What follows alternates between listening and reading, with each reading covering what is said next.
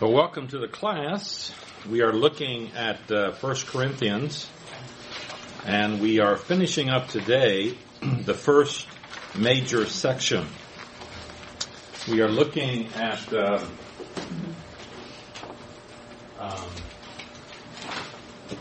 beginning here on 4:6. And before we do that, there's always this quiz that we have to take. So number one, Paul compares the church at Corinth to a farm. Yeah, he uses that illustration. The church is like a farm, and Apollos and I are like people who work on the farm. I planted, Apollos watered, but God gave the increase. So he uses that illustration of the farm and the building. Number two, Paul says that Apollos laid the foundation of the church. I just kind of answered that no. Paul says, I planted, which is the foundation. I planted, I laid the foundation. Then Apollos came along later. He taught the church. He built on the foundation. And that's what Paul is concerned about. Remember, how you build on that foundation that I laid. You can build in such a way with wood, hay, and straw. You can build with wrong doctrine, wrong teaching, wrong principles, wrong motives that can destroy the foundation, destroy the church. There's really no gospel preaching church left in the end. I answered number three. Number four, faithfulness is the most important quality of God's servants.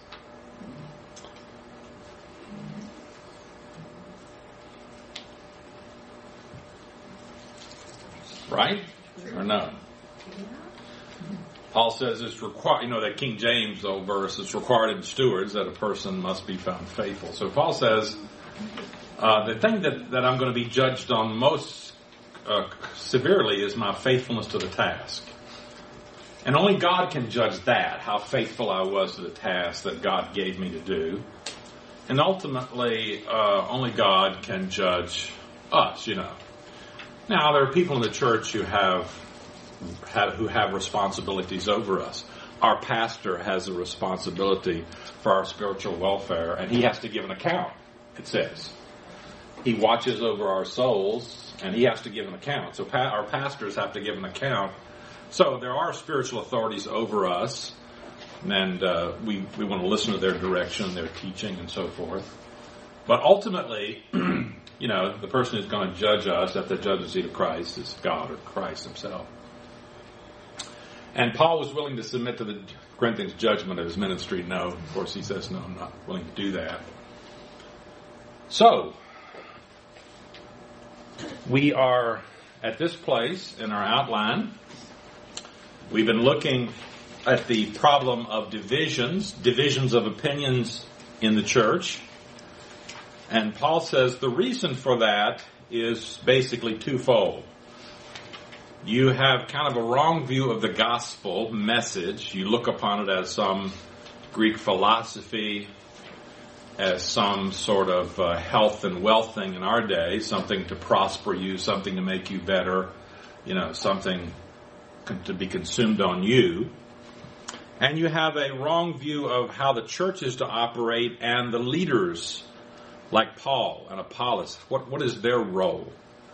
In that particular case, the church at Corinth was putting too much emphasis on human leaders, and they were dividing up, I follow this guy, I follow him, I follow Paul, I follow Apollos.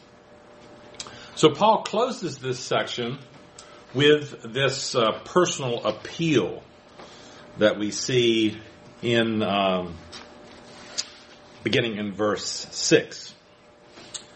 And we see, first of all, his reasons. So the reason he's making this personal appeal is because he's trying to wind this thing up by appealing to his own example as an apostle. He wants them to look on him, look at his example, and follow that. Let's look at that. So a personal appeal, his reasons for appealing to his own example. He says, now brothers and sisters, I have applied these things to myself and Apollos for your benefit, So that you may learn from us the meaning of the saying, do not go beyond what is written. Then you will not be puffed up in being a follower of one of us over against the other.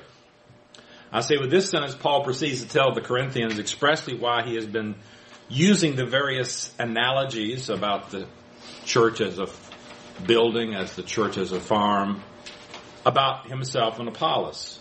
It was, he says, for your benefit, he tells them, which is then spelled out more fully in the rest of the verse. Paul's main point in the final clause. Then you will not be puffed up in being a follower of one over against the other. These things, that is, these things that I've applied, refer to the various images that have made up the argument, beginning in 3:5, continuing to 4:5. Paul has gone from illustration to illustration, changing the images as he went along.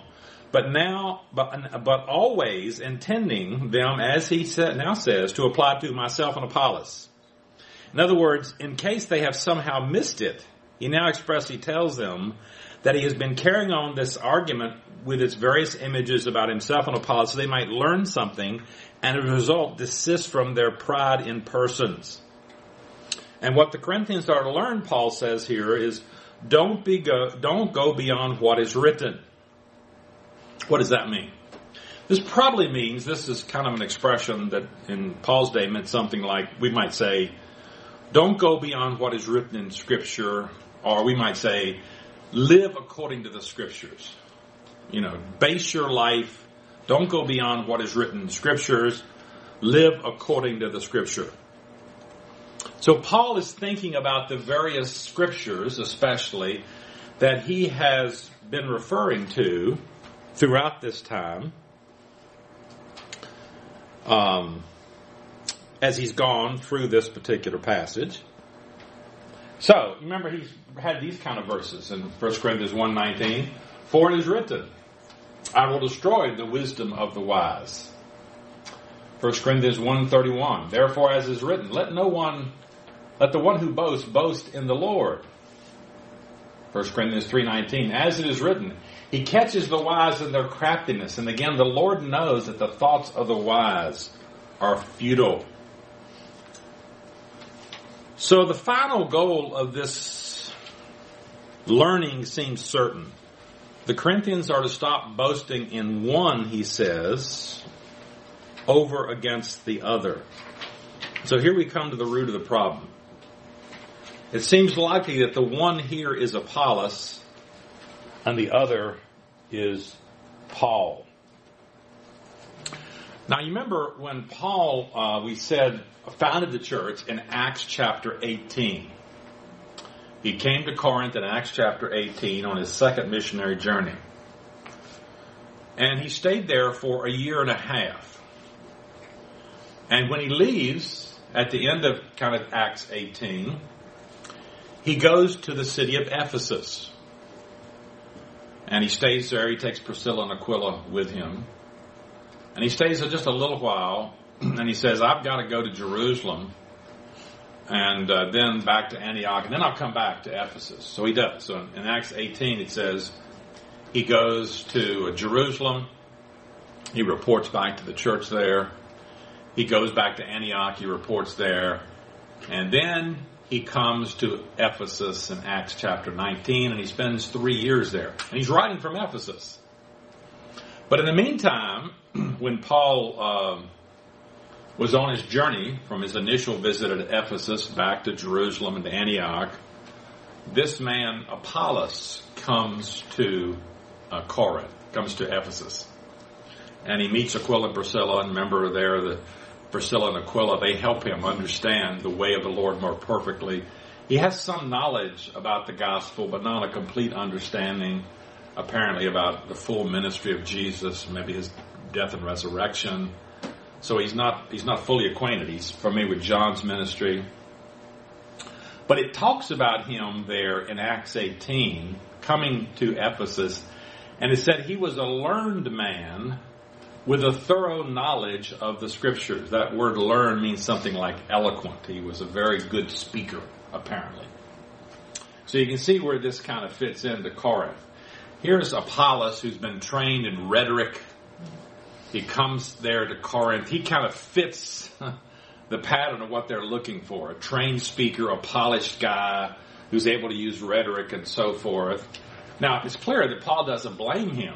You know, he has these gifts and stuff. But the Corinthians are really apparently attracted to this kind of thing. And so he's been using Apollos and himself as kind of two sides here, and saying you shouldn't be promoting one over against the other, puffed up. One shouldn't be dividing over these men, because these men all have a task. Me and Apollos and I have a task. We have different gifts. We have different abilities. And God will use us in different ways. And He'll reward us, you know. So that's the way we are. That's the way we are. You know, we're all given different gifts and abilities from the Lord. Some of us this thing or some that thing, you know. That's just the way God has designed us and designed us to be in the service for Him.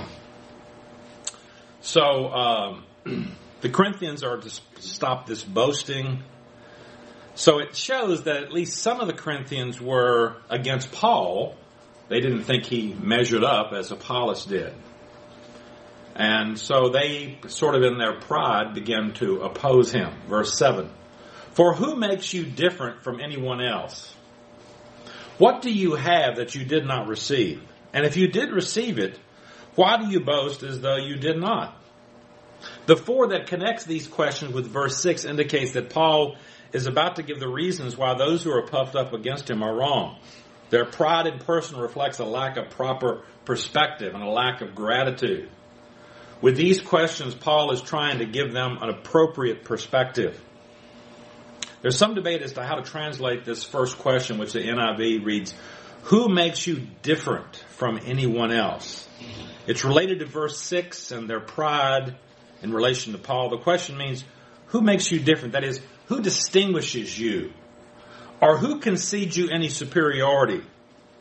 So Paul is asking Corinthians on what possible grounds are they boasting in this manner? The implication is that they're boasting in wisdom, which allows them to examine Paul as strictly self-proclaimed. So the English equivalent here probably would be something like, who in the world do you think you are anyway? You know? What kind of self-delusion are you under that allows you to put yourself in a position to judge another person's servant? You know? Who do you think you are? So this first question Paul asked marks their attitude as sort of presumptuous.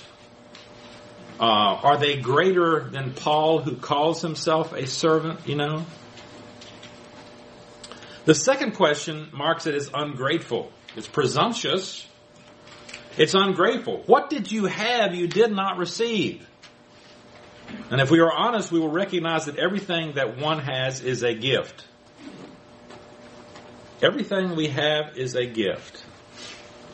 All is of grace. Nothing is deserved. And nothing is earned. Everything we have in the Christian life comes to us by the grace of God. Nothing is deserved. Nothing is earned. Now, we serve the Lord. But we do that by the abilities He gives us, by the grace that He allows us. And He could stamp us out just like that, you know. We could be dead in a second. So everything we do, it's by the grace of God. We don't deserve any of this. It's strictly... So here's the problem for the Corinthians. They think of themselves as special, as especially gifted. So it reflects a total misunderstanding of grace. I say in this case, the Corinthians missed the point. Paul drives the second question home with a third, which assumes the answer is nothing to the second. And if you did receive it, why do you boast as though you did? Their boasting is sure evidence that they have missed the gospel of grace. Instead of recognizing everything as a gift and being filled with gratitude, they possessed their gifts. They saw them as their own and looked down on the apostle who seemed to lack so much. Grace leads to gratitude. Wisdom and self-sufficiency lead to boasting and judging. And that's what they're doing. Grace means humility. Boasting means that one has arrived or thinks one has arrived. So Paul now is going to turn to irony, to satire, to ridicule, to show them the folly of their boasting. Who in the world do you think you are? So now we see his appeal as to his experience as an apostle. Verse 8. Already you have all you want.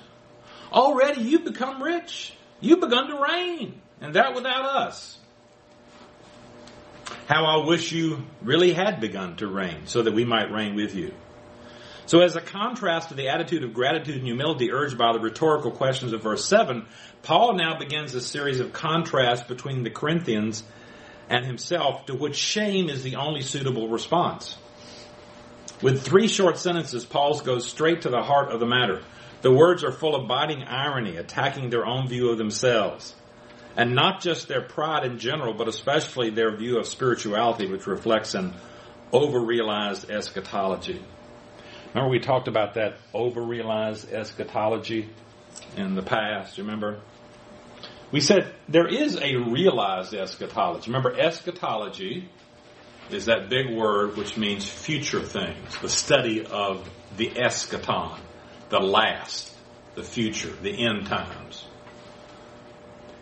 And so the New Testament says we are experiencing some of those end time things right now. We're not seeing the fulfillment of those. Paul uses that language, 2 Corinthians 1:22. God set his seal of ownership on us and put the Spirit in our hearts as a deposit, guaranteeing what is to come. So we don't have what is to come fully yet, but we've got a taste of it. The Spirit is just a taste of what is to come. Colossians 3:1. Since then you have been raised with Christ. Well, not really. I mean, this is not a glorified body. I know you think it looks really good, but, this is not a glorified body. You have been raised with Christ. Set your things on above. So it's like we've already been raised because we've been saved. We know our future. We know our destiny. We know where we're going. We should live that way. We should live in conscious of where we're going and what our future is and that kind of thing. We should have that heavenly attitude in a sense. So there is kind of a proper realized eschatology, but you can overdo it. Remember I said that's the problem with our Pentecostal friends. They think because we're going to have a perfect body in the future, you can have that perfect body now. All you got to have is faith, and God will heal you of anything. Just get that faith now. Or, you can have wealth. Whatever, you can have all this now. That's over-realized. That's taking the promises that are really of the future and trying to apply them now. So they have this over-realized eschatology. So Paul is using irony here. Now what is irony? Irony has 2 basic meanings. What we might call an ironic situation. This is a combination of circumstances or result that is the opposite of what is or might be expected or considered appropriate. For instance, an irony if the firehouse burned down. We'd say, well, isn't that ironic? The firehouse, of all places, that burned down. That's not supposed to happen. So an ironic situation is the opposite of what we expect to happen. That's one use. That's not what we have here. Here we have what we might call ironic speech, a method of humorous or subtly sarcastic expression in which the intended meaning of the words used is the direct opposite of their usual sense. The irony of calling a stupid plan clever. We might say to somebody, oh, that's clever. We don't really mean it's clever. We mean it's stupid. That's clever. Oh, that's clever. Yeah. Oh, that's really clever. No, we mean it's stupid. We're being a little sarcastic there. That's irony. Well, that's what Paul is doing here. Light irony of this latter kind is a form of humor. Severe irony usually is a form of sarcasm or satire. That's what we have here in verse 8, where Paul says, already you have all you want. You've become rich. You've begun to reign, Having received the Spirit, the Corinthians feel that they've already arrived. For them, spirituality means to be transported into this new sphere of existence where they are above the earthly, and especially the fresh fleshly existence of others. Now we're going to see this especially in chapter 6 and chapter 7. Thus Paul says, already you have all you want. Not only do they boast in what is a gracious gift, but they are satiated with that gift, including wisdom. Secondly, Paul says, already you become rich, a second metaphor for spiritual giftedness. Thirdly, Paul says, you have begun to reign. The words without us mean without us having a share in it. The final sentence brings everything to perspective. How I wish that you had begun to reign. That would mean that the kingdom that we await has come, and we would all be reigning. Verse 9, for it seems to me that God has put us apostles on display at the end of the procession, like those condemned to die in the arena. We have been made a spectacle to the whole universe, to angels as well as to human beings. So Paul has not in fact entered the time of reigning, and neither by implication have the Corinthians. Paul first sets forth in its starkest form the evidence that he and other apostles have not yet begun to reign. To do so, he uses the figure of those condemned to die in the arena. When Paul says that the apostles were put on display at the end of the procession, he's using an image drawn from the Roman triumph, in which a conquering general staged a splendid parade that included not only his armies, but his booty as well. So in the Roman Empire, a conquering general who went out and conquered when Julius Caesar conquered Gaul. But all through Roman Empire, from the 500s on, as they conquered Italy, some general would make some conquest, and he would get a triumph. Usually this was voted on by the Senate. They would vote to give a guy. It's sort of like parades. They had parades after World War II, parades after World War I. They have these kind of things. And so they would have these triumphs. You can get, pictures of kind of what they were like. So the general would come in. He would be on this chariot pulled by 4 horses. He'd be at the front. He'd have this laurel wreath on him. He would often have his face painted red like that. That was supposed to be a sign of divinity. So he was supposed to be he was given often a divine title or something because of his conquest and so on like that. And he would come through, and he would bring with him all the booty that he got, all the stuff he brought. This would make these men rich, as a matter of fact. They would come back they would conquer these territories, and they sort of owned them. They had the taxes, they had the wealth, and all that. They became quite wealthy as a result of this, quite powerful. But at the end of this, I couldn't find an exact thing, but, they would bring slaves. They would bring people who they would then put into the arenas, and who would be in the gladiatorial game, who would be put on to be eaten by animals and stuff like this. So Paul is saying, we're sort of like that. We're at the end of the procession. You think you're so wonderful, so great, you've arrived. But look at us apostles. We're like those condemned to die in the arena who are in this Roman triumph at the end of the procession.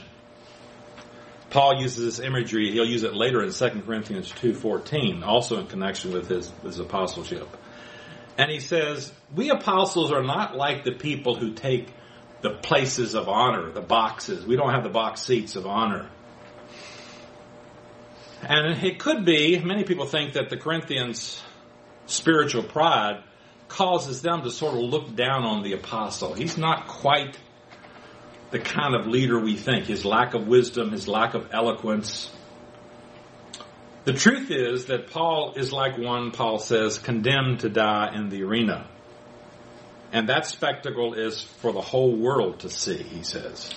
It has kind of a cosmic dimension. He's on display, he says, for the whole universe. Not just human beings, but angels are watching what's going on here as he conducts his ministry. Verse 10. We are fools for Christ, but you are so wise. Now here's this irony again. We are fools for Christ. Oh, but you're so wise. We are weak, but you are so strong. We are honored. You are honored. We are dishonored. Paul now contrasts the Corinthians and himself and other apostles with total irony. The majority of apostles were not among the wise, powerful, or honored, as we've talked about already, chapter 1. But they're acting as if they were. Verse 11.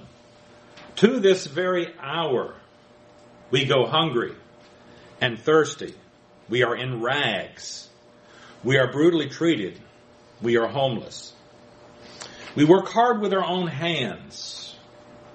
When we are cursed, we bless. When we are persecuted, we endure it. When we are slandered, we answer kindly. We have become the scum of the earth, the garbage of the world, right up to this moment. So Paul now abandons this irony and he speaks straight to them. Verses 11 through 13 spell out in detail the dishonor that attends Paul's apostolic ministry. First, this can be divided into 3 parts. 1, a list of 6 commonplace items expressing the missionaries' deprivations and ill treatment. Verses 11 through 12a. We go hungry and thirsty. We are in rags. We are brutally treated. We are homeless. We work hard with our hands. 2, a set of 3 contrasts expressing the apostles' responses to his ill treatment. When we are cursed, we bless. When we are persecuted, we endure. When we are slandered, we answer kindly. Finally, an extreme metaphor of humiliation. We have become the scum of the earth, the garbage of the world. We who follow Christ in this ways, Paul says, do not receive the accolades of the worldly wise. We're not in the front of that triumph being pulled on a chariot. To the contrary, we are to them the scum of the earth, the garbage of the world. The point is, the Corinthians think of themselves as rich and filled and ruling and wise and powerful. They think of themselves in that chariot in the front, of the procession. But Paul thinks differently. He and his fellow apostles, when he describes this, they look more like Jesus. They look more like Jesus.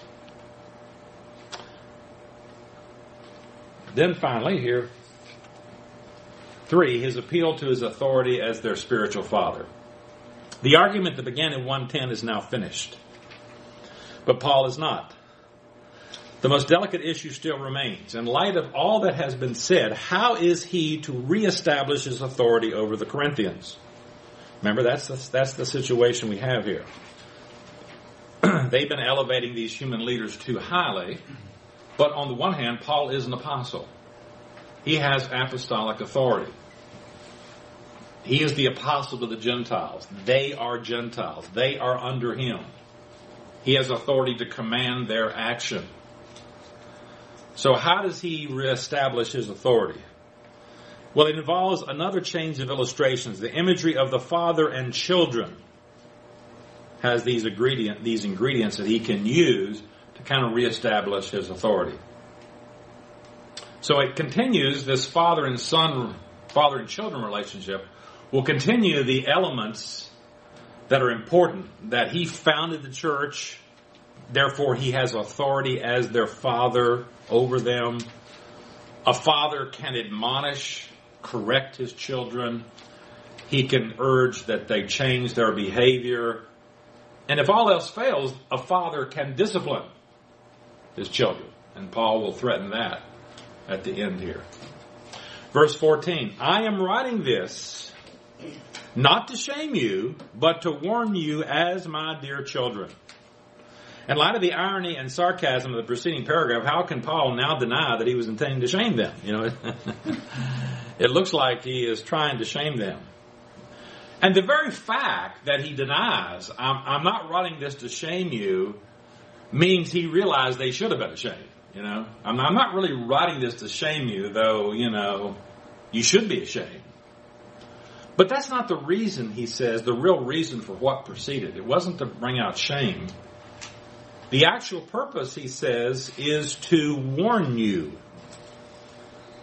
as my dear children, to admonish you. This is that word that Pastor Ken likes to use a lot, nutheteo, the nouthetic counseling and stuff, to admonish you, to correct you, to warn you, to bring about a change in behavior. That's why I'm doing this. Verse 15. Even if you had 10,000 guardians in Christ, you do not have many fathers. For in Christ Jesus, I became your father through the gospel. So having called them his dear children, verse 14, Paul proceeds to remind them that he is their father because he gave them birth in Christ Jesus through the gospel. He also emphasizes that his relationship to them is unique in this regard. He is their only father.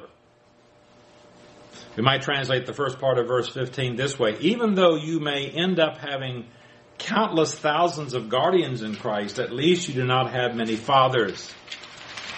Now, this is not intended to be a put down of the Corinthians, of the teachers. Paul has not put down Apollos at all here. He hasn't blamed Apollos. Paul has spoken favorably about these other teachers. But this is intended primarily to distinguish his relationship with them to others, the relationship of others to them, including Apollos and Peter, as he's mentioned. But also to distinguish him from others in the church who are influencing the church in a rather wrong direction. He says, I have this unique relationship to you as a father. You may have a lot of other people who are trying to help you and all that, but I have this unique relationship, and that gives me special authority and responsibility. Verse 16, therefore I urge you to imitate me.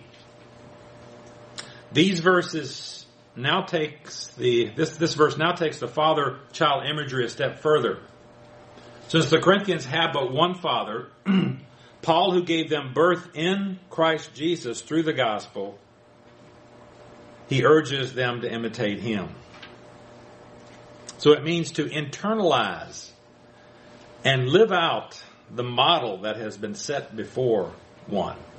Imitate me. Live out, internalize what you've seen in me and live that out.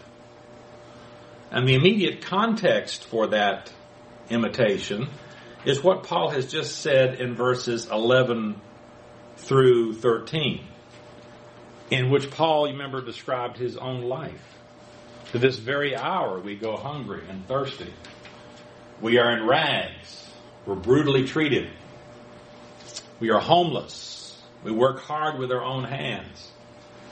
When we are cursed, we bless. When we are persecuted, we endure it. When we're slandered, we answer kindly. We become the scum of the earth, the garbage of the world, right up to this moment. That's the basis for this imitation. He wants them to live in harmony with these kinds of things, which is in harmony with the gospel of a crucified Messiah that he's talked about. Verse 17, for this reason I sent to you Timothy, my son, whom I love, who is faithful in the Lord.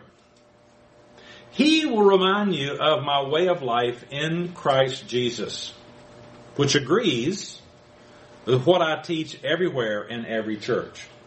So Paul's concern over the Corinthians' behavior expressed in the preceding verses, especially his desire that they follow his example, is now given as the reason for Paul having sent Timothy to them.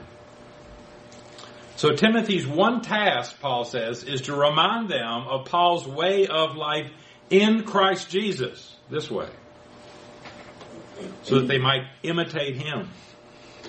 Some of you, he says, have become arrogant, as if I were not coming to you. In the context of his own anticipated coming, Paul concludes the long section begun in 1:10 by sounding a warning directly at the troublemakers in the church. The word some of you become arrogant indicates at least two things. First, the trouble that Paul has been having comes from within the church itself, not from outside the church, not from outside agitators. So some of you have become arrogant. So it's an inside problem. That's a little different in 2 Corinthians. In 2 Corinthians, eventually there are outsiders who come into the church and cause problem for the Apostle Paul. But right now, it's people from the inside. Some in the church are decidedly anti-Paul. Second, although the entire church has been infected by this problem, probably in varying degrees, the instigators of the trouble are a smaller group among them. They have had considerable influence on the entire church, so the majority are on the side of these malcontents, maybe, or at least are being influenced by them. Now, at the end of the argument, Paul singles out the ringleaders and threatens them with his own coming. So he's pointing to particular ringleaders. Some have become arrogant. These people have despised Paul, despised his understanding of the gospel, his theology. And to the degree that the whole church has tolerated this or adopted this unchristian behavior, they're at fault. So the letter is addressed to the whole church here, because the whole church has got a problem. And if they've listened to these people and adopted this, then that's a problem. But continually, as we've seen throughout this epistle, there's tension between some and the whole. Some of you have become arrogant. Paul adds this qualifying phrase, as if I were not coming to you. His failure to return after some years had caused some of them to treat him with contempt, as if he were not coming back to them at all. And, that's a problem. Remember, we said that Paul established this church in Acts chapter 18. That was probably in the fall of AD 50. He left in the spring of AD 52. And now he's writing this epistle. This is some years later. Paul actually doesn't return until AD 56. He doesn't return for about 4 years. So that's a long time, to come there, establish the church, and, you don't show up, for a while. Now he does, it could be that he makes a short visit over there that doesn't go very well, and we won't go into that, but that didn't help things either. Verse 19. For I will come to you very soon, if the Lord is willing. And then I will find out not only how these arrogant people are talking, but what power they have. For the kingdom of God is not a matter of talk, but of power. So the sending of Timothy and this letter might have the force of playing right into the hands of the arrogant. So Paul quickly affirms his own plans to return to Corinth. The details of this plan are in 16:5-9. Paul says, after I go through Macedonia, I will come to you. For I will be going through Macedonia. Perhaps I will stay with you for a while or even spend the winter, so that you can help me on my journey wherever I go. For I do not want to see you now and make only a passing visit. I hope to spend some time with you if the Lord permits. But I will stay on at Ephesus until Pentecost, because a great door for effective work has opened to me, and there are many who oppose me. So, as I say, that passage here indicates that very soon is a relative term when he says here, I will come to you very soon. He qualifies that here and says, this is my plan. I want to come to you. I want to go through Macedonia. Perhaps I'll stay with you. But right now, I have an effective door open for me. Now, we know what does happen. Paul is in Ephesus here. And there's Corinth on the other side of the Aegean over there. We know ultimately that in Acts chapter 20, Paul does set out for Macedonia after what happens in Acts 19. If you remember in Acts 19, Paul is in Ephesus there for 3 years, but there is that riot. Remember, it comes in Acts 19 because the people who make the silver shrines there for the goddess, they get all upset that Paul's gospel ministry is destroying their livelihood, and there's this big ruckus, and they take them they bring Paul to the theater in Ephesus and they shout for hours, "Great is Diana," and the goddess, Latin goddess Diana of the Ephesians, or So Paul has to leave. He does leave. He sets out for Macedonia. He goes to Troas, we know, and then he goes on to Macedonia. And then finally, Acts chapter 20, 2b through 3, he arrives in Corinth where he stays 3 months. So he does get there, but that's AD 56. So it's some time. It's about 4 years. And while he's here in Corinth, in AD 56, he writes the epistle to the Romans from this particular location. So I say the reason for the emphasis on the certainty of his coming is expressed in the last clause. Then I will find out not only how these arrogant people are talk, but what power they have.